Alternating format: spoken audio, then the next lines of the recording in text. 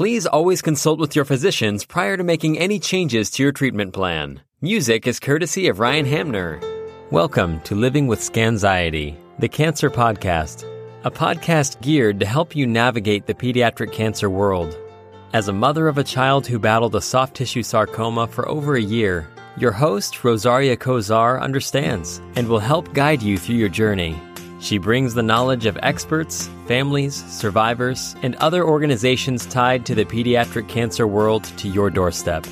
Her mission is to inform, support, and promote hope for you and your family. This is where hope lives. This is where hope thrives. Together as one, we all laugh and we cry. So he referred us to an endocrinologist who ran some blood work, and then she also ran an MRI. And that on April 9th, 2018, the MRI came back and a mass was found in my pituitary gland in my brain. And I I underwent a bunch of different tests, MRI scans, blood work. And then on May 2nd, 2018, I was diagnosed with germinoma, a germ cell brain tumor. Hello, and I am so lucky to be here today with Grace from the With Grace Initiative. And she was actually a guest at a State of the Union address. So I just think she's super cool. And how old are you? I am 12 years old.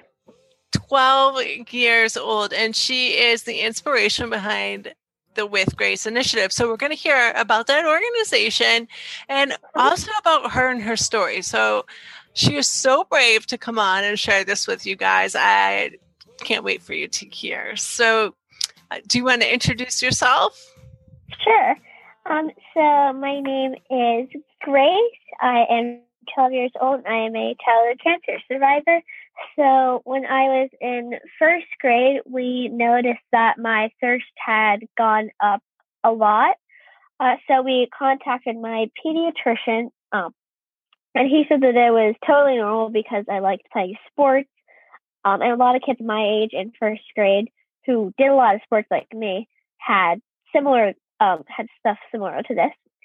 So then a few years later in third grade, my growth had slowed down, and the doctor said that was not normal. So he referred us to an endocrinologist who ran some blood work, and then she also ran an MRI. And that on April 9th, 2018, the MRI came back and a mass was found in my pituitary gland in my brain. And then I underwent a bunch of different tests, MRI scans, blood work. And then on May 2nd, 2018, I was diagnosed with germinoma, a germ cell brain tumor. And then I had 4 rounds of chemotherapy at North Beth Israel Hospital and 24 rounds of proton radiation at the Laurie Proton Center. That was a part of Robert Wood Johnson Barnabas Health and Rutgers Cancer Institute of New Jersey. And then on December 16th, which was actually my birthday, I was declared NED, no evidence of disease, and I've been cancer-free for over 2 years now. Oh, cancer-free for over 2 years? That's fantastic. Yeah, are you excited about that, or is it nerve-wracking? I mean, whenever I know that coming out from treatment, it's kind of different because it's kind of crazy to go back into normal life. But I'm happy to be out of treatment and to come back to a normal life again. It feels really good. Yeah. Do you question yourself what normal is for you now compared to what it was? Totally. I mean, there's a few side effects from after treatment, which, I mean, I didn't even know that this was, even possible. I still have to take, different pills. But it's definitely has altered the reality of what is normal for me. But I'm healthy and I can still do my everyday activities, which I think is the most important thing. That's fantastic that you're able to do those things that you like. You don't want that to be taken away from you. Definitely. Did you have So you had the proton radiation. Is that because it was so close to your pituitary gland? Yes. So my doctors made a plan. I had after several tests, they determined that they should not do a biopsy. And then they decided to do chemo, and if the tumor had not shrunk by then they would still do some radiation. They did do radiation just in case, because that would limit the possibility of it coming back and having less side effects, which was the most important thing. Least amount of side effects and most likely not to come back is what we want. So I have to ask you, how did you feel when you found out you were diagnosed? So it was definitely very scary because I was younger when it happened. So I don't totally understand what cancer was. And undergoing all these tests, meeting all these different doctors, it was all happening at once. So that was pretty scary. But I mean, now looking back at it, I think that going through it, I think that I had the tumor for a reason, and I'm proud to be here today. But it was scary. But I tried to stay positive, because I knew that if I stayed positive, it would just all be okay. And yeah. Yeah, and you definitely have stayed positive. You have a smile on your face and everything. Thank you. So, and do you remember, were you there when you were diagnosed, or did your parents tell you? So I had to go for a few tests with my parents, and I was in the hospital when they told me, because I had a lumbar puncture or a spinal tap. And I was in the hospital because the results came back pretty quick. And so they told me in the hospital, and I was still kind of like overwhelmed because I was coming out, because I was sedated for the spinal tap. So I was still kind of woozy. But then my parents talked to me a little bit more when I was like all okay. Yeah. So what would you suggest for a parent to do with somebody your age when they find out? Like, what really helped you? So I think that you have to just really kind of be comforting and not kind of overwhelm the child, because I think that especially going through all these tests, I mean, for me, I never had an MRI before or any scans like this before. So it's all kind of overwhelming. So you just have to kind of take it one step at a time, and just try to stay positive, because I think that staying positive and just looking for the bright side of things it can really change your outcome. And just try to find something positive. I mean, I think surrounding yourself with the people that you love is important too. Like talking about it too, I think is important. Yeah. That's good. And were you able to attend school, or did you stay home? So when I was feeling okay, because my immune system was still kind of low, and I mean, I still kind of felt bad from all the pills that I was taking, and the chemo after effects were still kind of made me feel all funny. But I did get to go into school in person. Some days I still had to be monitored, and if I wasn't feeling good, I still had to kind of take breaks.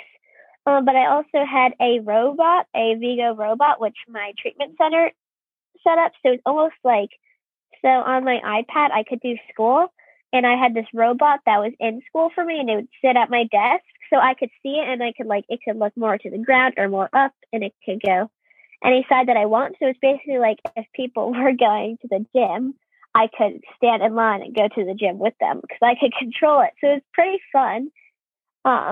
So at least I could stay home, especially if I wasn't feeling good, and if my immune system was really bad, I could still be with the class, though. It's kind of like virtual school today. But I was glad to have all these resources that allowed me to do school, because, I was very different. I liked school, especially being out of school. I really wanted to be back in school. And I was so thankful for those resources, and I still am today. That's fantastic. I love the robot. Talk about technology. That's even cooler than Zoom. I want a robot. So nice. Yeah. And so how do you feel, because you've been cancer-free for 2 years, and so you had 1 year back at school, and now you're home with Zoom. Yeah. Is that that's got to be the worst feeling. I mean, how is that for you? Yeah.